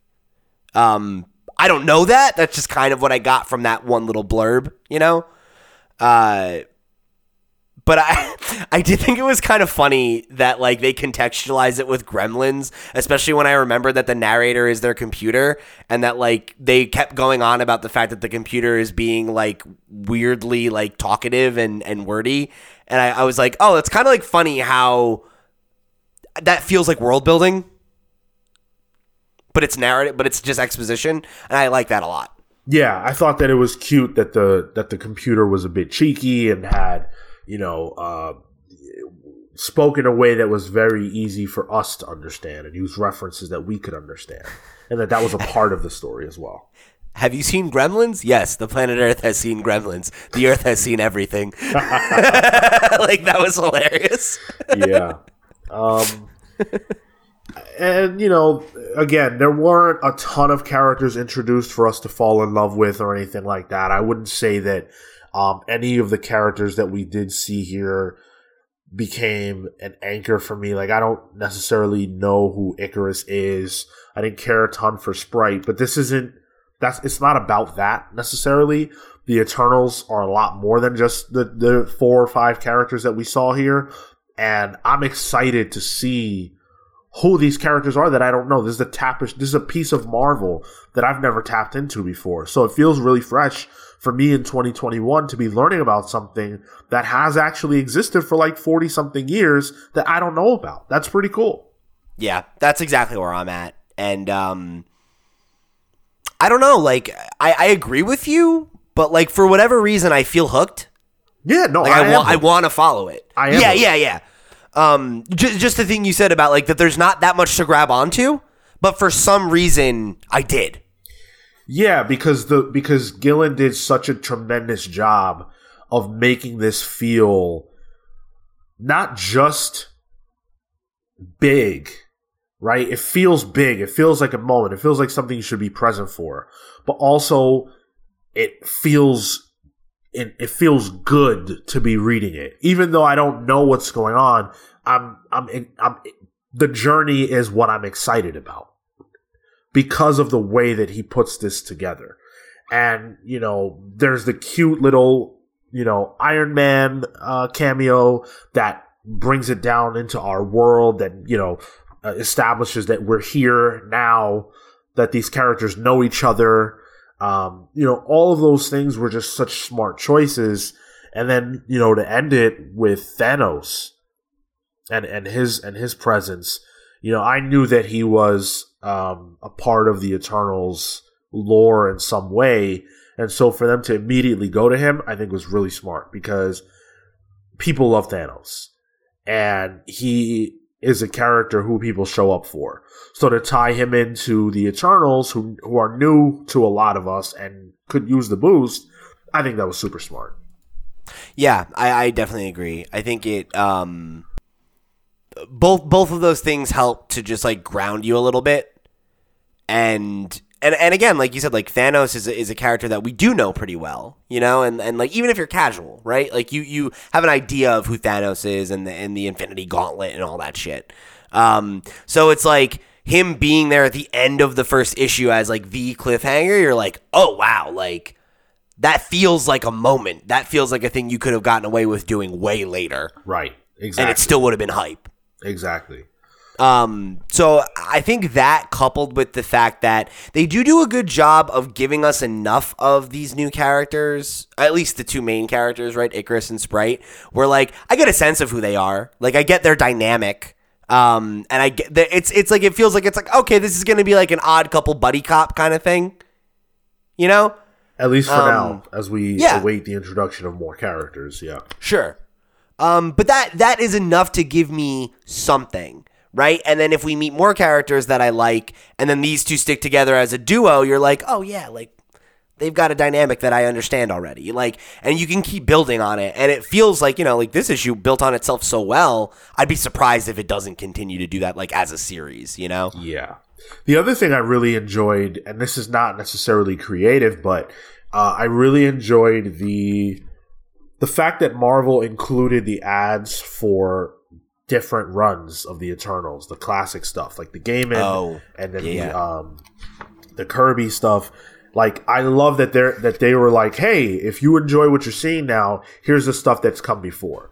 It's like, you probably have not read this. Right. That was so smart on their part to do. And again, not creative, but a good move. The art is so amazing. I love the colors. The colors are amazing. Matthew Wilson is a really great color artist. Esad Rabik is this is why he's one of the greatest ever. It's just so beautiful. His figures, they feel like they could come out of the book.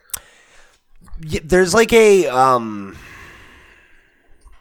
there's a texture to it. Yes. You know, it feels like something that you could reach out and touch. Yep. You know? Like, I feel like I can see, like, you know, like, the scene you mentioned with Iron Man, right? Like, there's kind of, like, the way that the day is drawn, and this is, like, the mixture of the line work and the colors, right? Like, it has that, like, haze that like New York City gets on like in like on, like a fucking heat wave summer day, you know, and it's like, oh, I can like feel like Icarus looks kind of sweaty, right? You know, and like you know, and it feels so tangible. Yes, absolutely, and that's something that he does so well. I'm pretty sure he traditionally works with Matthew Wilson. I believe Matthew Wilson colored him in Secret Wars because the book looked very similar to this, and whether that's the case or not, they work really well together. They're a pair, man. Yeah, this is tremendous. Thanos looked really great there at the end. I loved his height, his size, how he towered over Icarus. That was cool. It's just a gorgeous book. Nothing flashy, but really, really, really tremendous looking art. And I would buy the book if there were no words because of that. There's a pretty good diversity of backgrounds too, right? Like between the city and like then like the different like eternal realms or whatever they're fucking called that they go to. Like they all feel different, and you never get to that kind of like lazy background art where it's just kind of like scribble some shit, nothing or blank or scribbly lines or whatever. It's all well detailed. Yeah, and like I feel present in the moment because of that, even if we're only there for like a second. You know, like you go to what is it called? The Titanos, where they go to meet Thanos, and it's like that has a vibe immediately. Yes, and it carries through. Yeah, this was one of the better issue ones that I've read in a long time. I think that this creative team did a great job. I hope they stick together. I don't know Assad to do like longer runs too often, so I hope they stick together, because if they do, I believe in this. I believe in this idea. I believe in the strategy, and I would love to see this be one of Marvel's premier books going forward for at least the next year. I mean, I had no expectations for this book, and I really enjoyed it to the point of where I'm going to try to follow it month to month. So, that's high praise. Yeah, absolutely. I can't wait. We've sung its praises. It's great. Go buy it if you have it. Yeah, pick it up. Yeah. It's cool. Yep. Let's talk about the main event, Dark Knight's Death Metal number 7. What a fucking issue. Yeah, so of course this is by Scott Snyder, Greg Capullo, Jonathan Glapion, and CFO Placencia. Did you, before we get into it, did you see that Scott Snyder liked Marco's edit of the cover?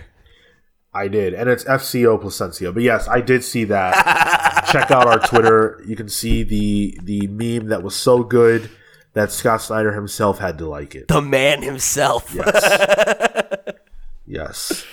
So this is the big ending of Death Metal. Of everything. of everything. An end, but not an end. A beginning, but not a beginning. Did you write the dialogue in this issue, Sean? I had a hand in it. I was a ghostwriter. I think that this event, largely to this point, has been uneven. And I think that Scott Snyder had a big task to wrap everything up and then also, establish whatever's coming in the future for DC, the Infinite Frontier. And I enjoyed parts of this, but I really, really don't enjoy the parts of DC events that are just, here are the gears turning towards the next big status quo. Yeah, dude. There's a point at the end where Lex Luthor literally says Infinite Frontier. They named the other planet the Elseworld. Come on, man. It's too much, and it gave me the exact same vibe that I felt at the end of Doomsday Clock, where I had enjoyed 90-95% of Doomsday Clock, and it really wasn't until the end where I felt like it fell apart, and that it really started to kind of like you said, like you can see the gears turning, you can see behind the curtain, right? And this arc, this event gave me the same feeling at the end, where it's like the fact that you have so many pages dedicated to just like contextualizing editorial decisions in universe makes the thing feel immediately dated and something that is not going to stand the test of time, right? Where like I remember reading Doomsday Clock and having that feeling of like this could really be a book that is like an all-time great and is something that you go back to years from now and it keeps finding new meaning, all that stuff. And it won't be. And I don't think this can be either. And maybe not that this was ever going to be deep, right? But like once you contextualize something as just like oh yeah, this was how they blew it up for the 8th time. Cool. It takes so much wind out of its sails, Well, think about how Doomsday Clock ended with Dr. Manhattan seeing into the future and seeing 5G. That's something that didn't even ever happen. So now that book ends weird because it's telling you he's seeing the future. It's telling you this is going to happen. That never happens. Completely bad. But let's take it from the top with this one and be fair to what Snyder wanted to do versus what he had to do. Yeah. So yeah. What he wanted to do was tell a story about the heroes of DC fighting to their last to save the world that they love. And I thought a lot of this was strong. I did. I agree. There were a lot of good moments between characters. you know, getting to see like the Bat family in what is essentially for them their last fight, or at least they believe it at the moment, and you see that they're willing to fight until their last breath. Even characters that are villains, like the Joker, is willing to fight until he can't fight anymore to stop this threat that clearly is never going to end, right? Clearly they're never going to win this battle. But you even see the moments of hope, like when they think that they've defeated this bogus Superman. You know, they think they found a way to stop him. You know, Batman is able to resurrect all his allies with the Black Lantern ring. Like, there's so many moments where it's like, these guys just do not give up. And I love seeing the DC heroes like that.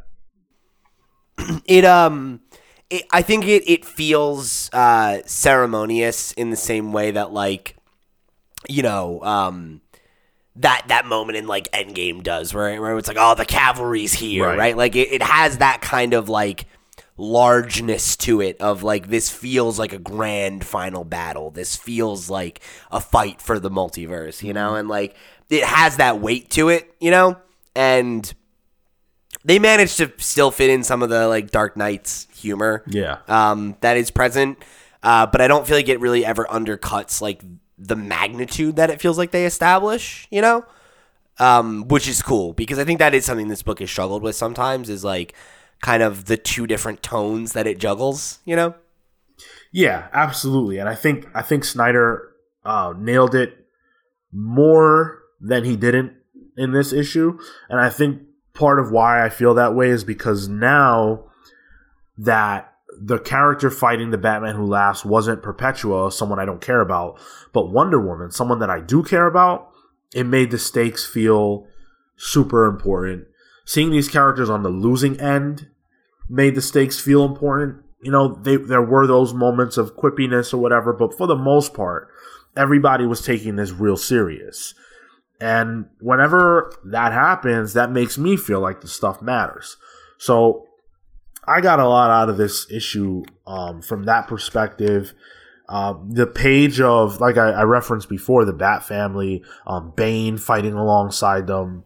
They resurrect Alfred. They resurrected Alfred. Yeah, like that stuff really landed with me. That stuff definitely, I felt it. So I liked all that. Lex Luthor fighting on the side of good. Yeah, him sacrificing himself to defeat the like Black Sun Superman or whatever, like, was really cool. Right. And again, like, he doesn't know that he'll survive this. In fact, I don't know that he does survive this, but heroes and villains end up getting resurrected at the end or whatever. And so Lex, a tremendously selfish character, is willing to sacrifice his life for Earth. And that's what I love to see. And that's something that DC does. And this isn't the first time I've seen the heroes and villains team up, but it was super effective to see that Lex Luthor was willing to put any other agenda aside to save the world. And the fact that he like goes and like not only goes to help Clark, but like actively is like, go, like you got to go do other shit. Like, right. I'm going to end this right now. Like, is like very like out of character, you know, but not like to the point where it feels atonal, right? Like it's just like it's an earned thing, because even he recognizes how dire this situation is, that all that other stuff has to be put to the side. That was also one of my favorite jokes, was when he's like, how exactly does he say it? The thing about, I'm going to kill at least one Superman or whatever. Like, yeah. Oh, no way this universe ends without me getting to kill at least one damn Superman. Now go. Like, that was solid. Yeah. Because that's like a moment of levity, but it also is like, that's believable, right? Yeah. Like, absolutely. The Batman Who Laughs, for me, has definitely become a character that I've stopped caring about. Because, I'm over it. Yeah, there was a point at which he wasn't all powerful, where he still was, not infinite feet tall, and he felt like he could be dealt with, even though he was super powerful. But once you take characters to this point, I stopped caring. Him and Wonder Woman throwing planets at each other or whatever, I don't care about that. It's because of like I think when you have a character that's as powerful as Dr. Manhattan, right? And that was the whole conceit of this, was that he became this powerful because he stole Dr. Manhattan's powers, basically. It's only interesting if they don't want to fight. You know, it's only interesting if they're above everything. Like the fact that he's like getting down in the mud doesn't work. It doesn't feel like it has weight, and it also doesn't make any sense because the book tells you like 3 times that Wonder Woman's stronger or not as strong as him, and there's no way she can beat him, and then she just beats him anyway, and there's no real reason why. You know, it's not like she gets stronger. It's not like, you know, oh, the power of hope, or it's just she just wins because she's Wonder Woman and she's the good guy. So of course she prevails and whatever. Okay. Yeah, exactly. And then like we see him throwing just straight up planets at people, but he can't kill all these heroes. Like, why are they alive? You know? Yeah. Like, and then there's like the point where like he depowers the Teen Titans, and it's like, why don't you just depower everybody? Yeah. Like, why are you letting them even have a chance? Because you're so confident that you're going to win that, like, it doesn't matter. It's like, that's dumb. You know, like, that's stupid. That's, like, not a believable thing that a character of that strength and apparent intelligence and everything would leave up to chance. Like, why?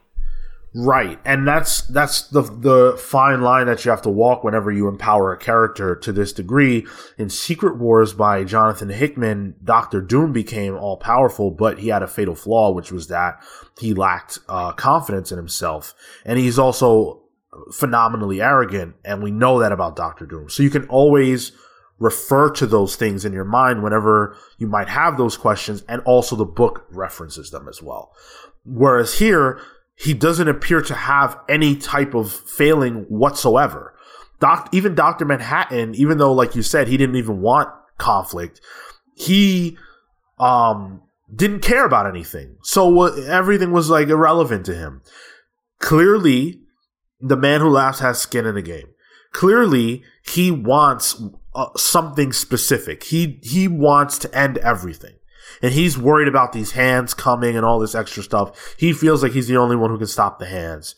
Okay, so kill everybody, stop the hands, and you win.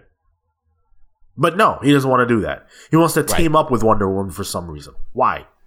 Well, because he waited until she was this fucking powerful that now she can actually threaten him. Right. And she might not be able to beat him, but she can fuck him up enough that his plans fail.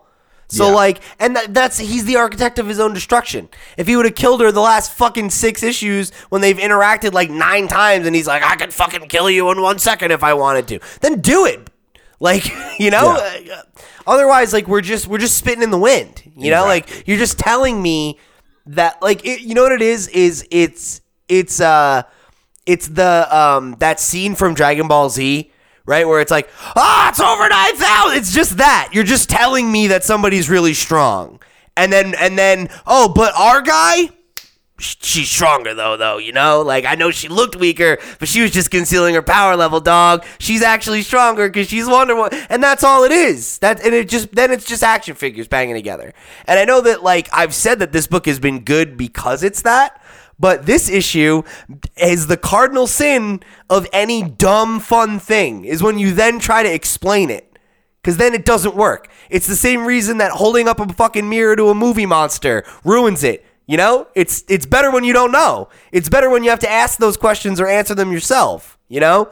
As soon as you're like, okay, right? So here's how the chaos energy works. And now we're resetting the universe. So all the stories, but none of the stories. And it's just like, you're just expositing at me, and it loses all meaning. It loses all grounding. And that same momentum, that same stakes that we described earlier that you feel on the battlefield, it just washes away. Absolutely. And that kind of brings me to the rest of the book, which is what I didn't like. The conversation between Wonder Woman and the Hand, who made itself look like her. Artistically, that was a cool moment. Yes. It's a very good. I mean, Greg Capullo annihilates this book, right? Like, yeah, he did a tremendous job. But what's being said is just like, okay, they're grateful that Wonder Woman didn't choose to team up with the Man Who Laughs in order to stop the hands. Okay, so now you're going to give them a gift. What's the gift? So it says, you and your kind, you fought for good, knowing we would undo you anyway. You saved us when we would not have saved you. We have seen no other multiverse do something so foolish or admirable. As such, you have caused us to rethink some of our methods. So first of all, if you were going to end them regardless, why is it admirable that they didn't try to save themselves from you? That's odd. But then Wonder Woman says, then our multiverse, and this hand says, will be restored, but quite different than before. First, all history, all stories will be remembered and set once and for all. We have seen, too, that perhaps there is no place for walls or boundaries when it comes to your kind, so we shall remove them. But know that no reality has been constructed this way before. Everything will be new to you and to us. Greater threats, but greater possibilities as well. That's so silly. Why does this hand, or whatever it is, this creature, this being, care about that? That all stories and all histories will be real? Like, what? Yeah, because, like, I think it literally makes sense in the way that they've explained it, but it's not satisfying. And it also, like, doesn't... I don't fully understand what that means. And you took how many word balloons to try to explain it to me, right? Because you say, like, okay, there'll be no boundaries, and there's never been a universe like this. It's like, so what does that actually entail? You know, like, how does that work? Like... And the reality is, I don't need to know, but you bothered to tell me. So now I feel like I need to know. If this had just ended and it was like, we're resetting, you know, we're reestablishing a new balance to the multiverse, and now it's the omniverse, and this is like, that would have been enough. But once you get into, like, you know, once you start telling me, like, this is how it's constructed, like, it has to make sense then. And it doesn't, because of course it doesn't make sense. It's fucking nonsense. It's inherently nonsense. It's the rewriting of canon over the last 100 years. But, like, once you try to go and be like, the source wall, and, like, establish all these, like, metaphysical things, but then say, we're knocking all of that down, but somehow it still works. The fuck? How? But why wouldn't the solution just be... okay, everything's undone. Everything that happened recently is undone. Why does it have to be, there's going to be all realities coexisting and everything is real, and what is that? I remember there was something where they make that comment, where it's just like, Wonder Woman says something about, like, oh, like, we won't just find ourselves younger and, like, reset and, like, ultimate, all these possibilities and blah, blah, blah. Like, it has to be different than that, you know? Why? I'm again, right? Okay, sure. It just doesn't make sense. Someone says, or Flash says, as we know, with Diana's sacrifice, the timeline was unknotted once and for all, and all our memories returned. The timeline was unknotted. What? They did explain that earlier. If you'll recall, there was that thing where they showed her the lasso of truth, and it was like, the timeline is like the lasso, but now it's got all these knots from where the crisis events have happened and blah, blah, blah, blah, blah. Oh, I remember it. Oh, okay. But that doesn't make sense. No, it doesn't. And also, to me, didn't make any sense that he's like, as we all know, you know, as we're all well aware, right, the timeline has been unknotted. And it's like, how do you know that exactly? Yeah. And then Hawkgirl says, myriad new futures are opening up, and as Hypertime heals, we'll likely experience flashes of them, and even alternate paths in pretty epic fashion. Alternate paths? What? You know what it is? How would you experience that? Right. Yeah. What does that mean for you as a person? And what it is that DC loves to try to explain what they're doing in editorial in the comic. You want to undo continuity and make it so that you can tell any kind of story you want. You want things to be as loose as possible. And so instead of just doing that, they feel the need to explain that in the books. No, it makes sense. But it makes sense. And it doesn't make sense. And it's like, cut it out. Cut it out. You don't have to do this. And that is what kills me so much. Well, yeah, okay. That's what kills me so much about this whole thing that DC's doing. And I'm saying this in relation to Marvel, because Marvel really doesn't have any type of like logic in terms of anything. You just read the books. They are what they are. It is in continuity or it's not, and you know that, and that's all. If something is not in continuity, you know, because like I'm trying to think of a good example of something that's decidedly not in continuity. The upcoming X-Men books that they're doing, where they're going to be like taking place within the margins of past stories. Okay, fine, sure, why not? The stuff like when Spider, I think it was Spider-Gwen or Gwenpool, when they were from an alternate reality. Sure, whatever. And then now they're in this reality. Miles Morales was in 616. Now he's not. Now he's in this. Now he's in. I'm sorry, he was in reverse. Yeah. Now he's in 616. Great. Sure. Why not?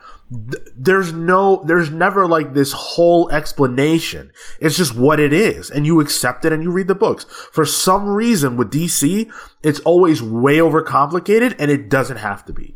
Yeah. Well, and like, to be fair, Marvel did do Secret Wars, but that's once. No, but you tell me then, what was the over explanation and how did Marvel markedly change in terms of continuity other than the Ultimate Universe that you needed this big explanation about? And that's the thing is, I don't even feel like it was like a big explanation. It was just like, oh, the multiverse is fucked up and the universes are colliding and there's going to be a new status quo. But that was because of a story that had been being told for years. Right. Where everything ended and then everything got reset. So basically, if you never read Secret Wars and you just like stopped before it and picked up after it and you bought, say, Spider-Man, it was Spider-Man. Right. That's all. And that's the thing is the difference to what you pointed out, right, is that they used a in-universe storyline as the kind of like excuse for doing the stuff that they were going to do anyway, where it was like, okay, we're going to end Ultimate, but we want to pull Miles in. We also are going to use this same opportunity to pull in Spider-Gwen because she's popular and, whatever characters we want from any other timeline, any other reality, they're all in 616 now, and it's new and it's going forward. But like it wasn't like a crisis. It wasn't a New 52. It wasn't like a line in the sand. This is a hard fucking reboot, you know? It was elegant and there was no gears turning moment. Go back to the last issue of Secret Wars. The most you really get is that the Fantastic Four are now creating new worlds and they're repopulating the multiverse or the universe or whatever phrasing they used. And that's what they're doing now. And everything is harmonious again. That's it. That's all. It's how many pages of establishing this shit were there? Like 1, 2, 3, 4, 5, 6, 8, 9, 10. Yeah. It's like the last 10 pages of the book. Right. And I'm lost and I'm still confused. It's just sloppy and it's not elegant. And by the way, don't blame Scott Snyder because this is not necessarily what he wants. This is what editorial is telling him he has to do. Yeah, this is just not how you should do this. Right. You know? Yeah, exactly. What if Wonder Woman has her little conversation with the Hand and the Hand is like, for your sacrifice, we will restore your world the way it was. And we will restore everyone who died in this conflict. and things will be anew. And then the issue ends, and then you pick up whatever's next, and they don't even reference this. And it is what it is. Yeah. Or, like, again, even if you wanted to do... Because I think even if you wanted to do the whole, like... You know, for your heroism, like, we are restoring your multiverse and blah, blah, blah, blah, blah. And, you know, we have realized that, you know, we have never seen any other multiverse that breeds this kind of heroism and altruism and everything. So we have decided to restore all of the timelines, all of the different Earths are back. And, you know, the multiverse is like born anew, and there will be new multiverses as well as everyone that's ever disappeared or been gone or whatever. All the light multiverses or timelines, whatever, are solidified and under the protection of the Hand. So it's this new frontier. There are all these other, like, this fresh teeming life in the Omniverse, but, you know, you're good now. That's it. And just use that as a jumping off point, right? And every book picks up somewhere in the Omniverse. And then that's it. It's clean. And it doesn't have to get into the, like, you know, we're tearing down the source wall, basically, stuff, you know? Yeah, it's for me, it's way too extra, too much dialogue, too much over explaining. I'm glad this is over with, but it doesn't enthuse me for the future. And by the way, none of that has anything to do with Future State. Right. Yeah. It's like we're at a whole new status quo anyway. Like, this book doesn't, if you end with this and then you immediately pick up Future State, how did reading this establish Future State? Someone could say, well, this wasn't meant to establish Future State. It was meant to establish Infinite Frontier. Okay, so then why is Future State a thing? If the thread is metal to Infinite Frontier, why does Future State exist? Right. And the reason is because behind the scenes, they already had this. They had already been working on this from the 5G initiative. So they're like, well, we might as well do something with it. But Infinite Frontier, and I guess at this point, we're just into, like, the what does this mean for DC portion. Right. Infinite Frontier feels like, you know what? We were so tired of Dan Didio, so tired of the restrictions, so tired of the constraints, so tired of continuity. We're going to break free from that. We're going to do whatever we want. That's what it feels like editorial is saying. In fact, I'm going to let you wrap because there's a tweet that I'm going to pull up that almost says what I just said. And it's from someone in editorial at DC. So, yeah, what do you make of what this means for DC going forward? It's going to be really interesting to see how it plays out, because I think it is an unprecedented move, and the problems with it that exist. You know, like, and we've talked about them in a few main topics. I do think that there is an opportunity for this to end up being something good in the long run. But, you know, I think that a lot of the problems that you've outlined are serious concerns. And I think the reason that I am more concerned about it now than I might have been at the onset is that I don't have a lot of faith in the people at the wheel at DC right now. Because things feel like they're being done so haphazardly. It's like, do I think the idea of, like, a continuity light or continuity free future for DC is inherently bad? No, I don't. I think there's a version of that does make sense. But I don't know that this leadership is the leadership to make that happen, you know? And I also think that them doing it on the heels of, you know, some of the other decisions they've made in recent memory, right? Like establishing Black Label as a place for that, or establishing, you know, these imprints that can be a little bit more free, like Young Animal was, or like, you know, any of that kind of stuff. It's like, well, you did that and then didn't commit to it, or like did it, but it wasn't quite what we had originally been sold, or it was a messy journey to get there, or, you know, there were all these compromises along the way, and then now we're doing this other big kind of like reset status quo, like this is going to be what we do from now on. And it's like, do you have the vision to follow through on that? Like, are you doing this just to shake things up, or because you really have a viewpoint for how this makes DC Comics better now, a year from now, 5 years from now, and 10 years from now? Right. And I don't know that vision is there. And that's what I worry about more than anything, you know, because I don't know, like I look at something like House and Powers, and I feel like the era of X-Men that we're in right now is such an interesting example for how I think what DC's talking about can work. Because I look at this era of X-Men, and it weirdly, you know, we talked about it like when we went to that, you know, House Powers era X-Men panel at Comic-Con a couple years ago. Sure. And they talked about how what was so exciting about Krakoa was that it put every mutant back on the board, right? Like that it was this thing that allowed them to reach into this vast, vast library of X-Men characters and history and decide what was important and what wasn't. And what was going to feed into their stories and what wouldn't.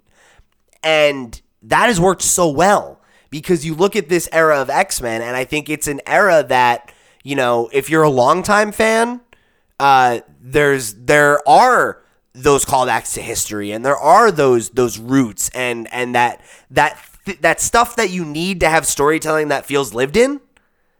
And like that's what's great about these universes, right? That they have that age and that history. That you can leverage. But like when you're a slave to it, or when it's like a thing that you're constantly having to readjust and pivot and whatever, like it does get unwieldy and it does get in its own way. And the fact that like you can look at House and Powers and that it can build on history or not, I think is a strength. But that's also with one of the best writers in the industry at the helm, with an IP that is extremely valuable, extremely broad, and that had been almost dormant. So it's like a perfect storm for that. And it hasn't been perfect, but it's been good. And I think DC can do that with this. It's just a matter of will they? It's a matter of do they have somebody like there to steer the ship and put the right people, you know, at the reins. And it's too early to say that now. But I think that coupled with some of these business decisions, like moving your comics to Tuesdays, like having this thing that creates ripples with retailers, increasing the price of your product, you know, when people are hurting financially, like all those things are things that could hurt this, even if the stories are good, even if the execution is good. So the only issue I take with what you said is that, the X-Men stuff that they're doing now is very much a continuation of and builds on the foundation of everything that came before. You know, there's no need to. It's an in-story thing. It's an in-story thing. Nothing changes. The past is still the past. This is just the future. Whereas with what DC's doing, they're saying. All of it happened. Everything is real. But there's no continuity, but there is. You'll have to figure that out, blah, blah, blah. And it's just like, whoa, my head wants to explode. So Andy Curry is a former DC editor. He was let go within the firings that we have seen over the last year that have taken place. And so he said the following. DC readers, what you're seeing this week is the first round of DC Universe stories unleashed by an editorial staff freed from the constraints of the recent past. The visions of tremendously talented and truly passionate DC storytellers are on display in these future state books. The recent past. The constraints of the recent past. What's he talking about? In my mind, what he's talking about is the endeavor to do 5G. And how constrained they probably felt in having to so tightly wind DC's history to make everything make sense. And that's what Dan Didio's big mission was. We talked about how he probably got fired because there were so many people who were angry with him for how overworked they were, or for how he treated them, which we had read some rumblings of. But then also this being a direction that DC just simply didn't want to go in. And I think Andy is speaking directly to that. He said the first round of DC stories unleashed by an editorial staff freed from the constraints. An editorial staff. Not creators. Not the people who write the stuff or draw it, the staff. These are staff ideas. This is what the editorial wants. And I think that when you look at the biggest difference between Marvel and DC, DC's stories seem to be editorially driven a lot of the time. Whereas you look at Marvel, Secret Wars was a story that Jonathan was building to from Avengers #1. X-Men was the idea that he went and pitched to Marvel. Part of it was something he had wanted to do since he was a kid. And whether or not editorial had a hand in shaping those events, when you read them, they feel organic. When I read this, it feels like a committee put it together, told Scott what to do, and he executed. I agree. Yeah. This feels anything but authentic, anything but creator driven. Yeah. You know? And I think that there's probably some merit to what you're saying there, right? Where I feel like with some of the stuff that we're talking about, like at Marvel, like it feels more like a creator has an idea and editorial figures out how you drive from that idea, right? Or like what is the, you know, how do we leverage that idea into achieving what we need to achieve or what we think we need to achieve, you know? So it feels more earned. We'll see how it ultimately shapes up. We'll see how it ultimately works out. I think, you know, if this is what they feel they need to do, sure, we'll see. The story of Metal, Dark Knight's Death Metal itself, I do think the ending of it was made worse by having to include all of that jazz in it. And it's unfortunate because otherwise it was going solid. Ultimately, I'm always going to be a DC fan, no matter what. There will never come a time when I don't pull DC books, unless they're all digital, at which point I just throw my hands up. DC doesn't want my money anymore. I love these characters, but I would like the stories that we get to be told by creators first and not always an editorial struggle behind the scenes. The difference between Doomsday Clock, Heroes in Crisis, Death Metal, with all these big movements and maneuvers, Rebirth, the Flashpoint, all these books existing to reestablish what doesn't need to be reestablished, which is just, we love the characters you tell stories about, and you love telling stories about these characters. When you exist in that simple truth, I think that's where you need to live, to tell great stories. And it doesn't have to be every 5 or 10 years that you're just blowing everything up. But that's my final stance. It's frustrating for me as a fan of these characters, and I don't want this, but this is what it is, and so I'm in for the ride. My final point is to simply say that my hope is what you're saying, that simple truth, is that we love these characters and that creators love telling stories about these characters, is that will be the long-term benefit of this decision. Right. And I hope it's that clean. I hope it's that simple, because if this leads to an era where, you know, any creator can come to DC and be like, here's my idea, and they can just be like, cool. We'll win in the long run if that works out. I hope you're right, man. I certainly hope you're right. But we'll leave it there. We will definitely talk Infinite Frontier as we get closer to that development. Future State, I haven't read the Future State books yet, but I will be tearing into the ones that I have soon, so I might have takes next week. Marco will hopefully be back next week with some takes as well on the books that he picked up and read. So we're still fans of DC. We still love DC at the Comics Pals. Don't get it twisted. But, you know, there's a lot to come from them, and it's a big upheaval moment. So hopefully they can handle everything that they're taking on. If you read Dark Knight's Death Metal, number 7, and you want to share your thoughts about what happened in the issue, how the future for DC is developing, whether or not you enjoyed some of the Future State books that they put out, hit us up at thecomicspals@gmail.com. Hit us up on social media at The Comics Pals. Get us on YouTube. While you're there, subscribe, share the video, like it, all that jazz. Helps us out a ton. Free to do.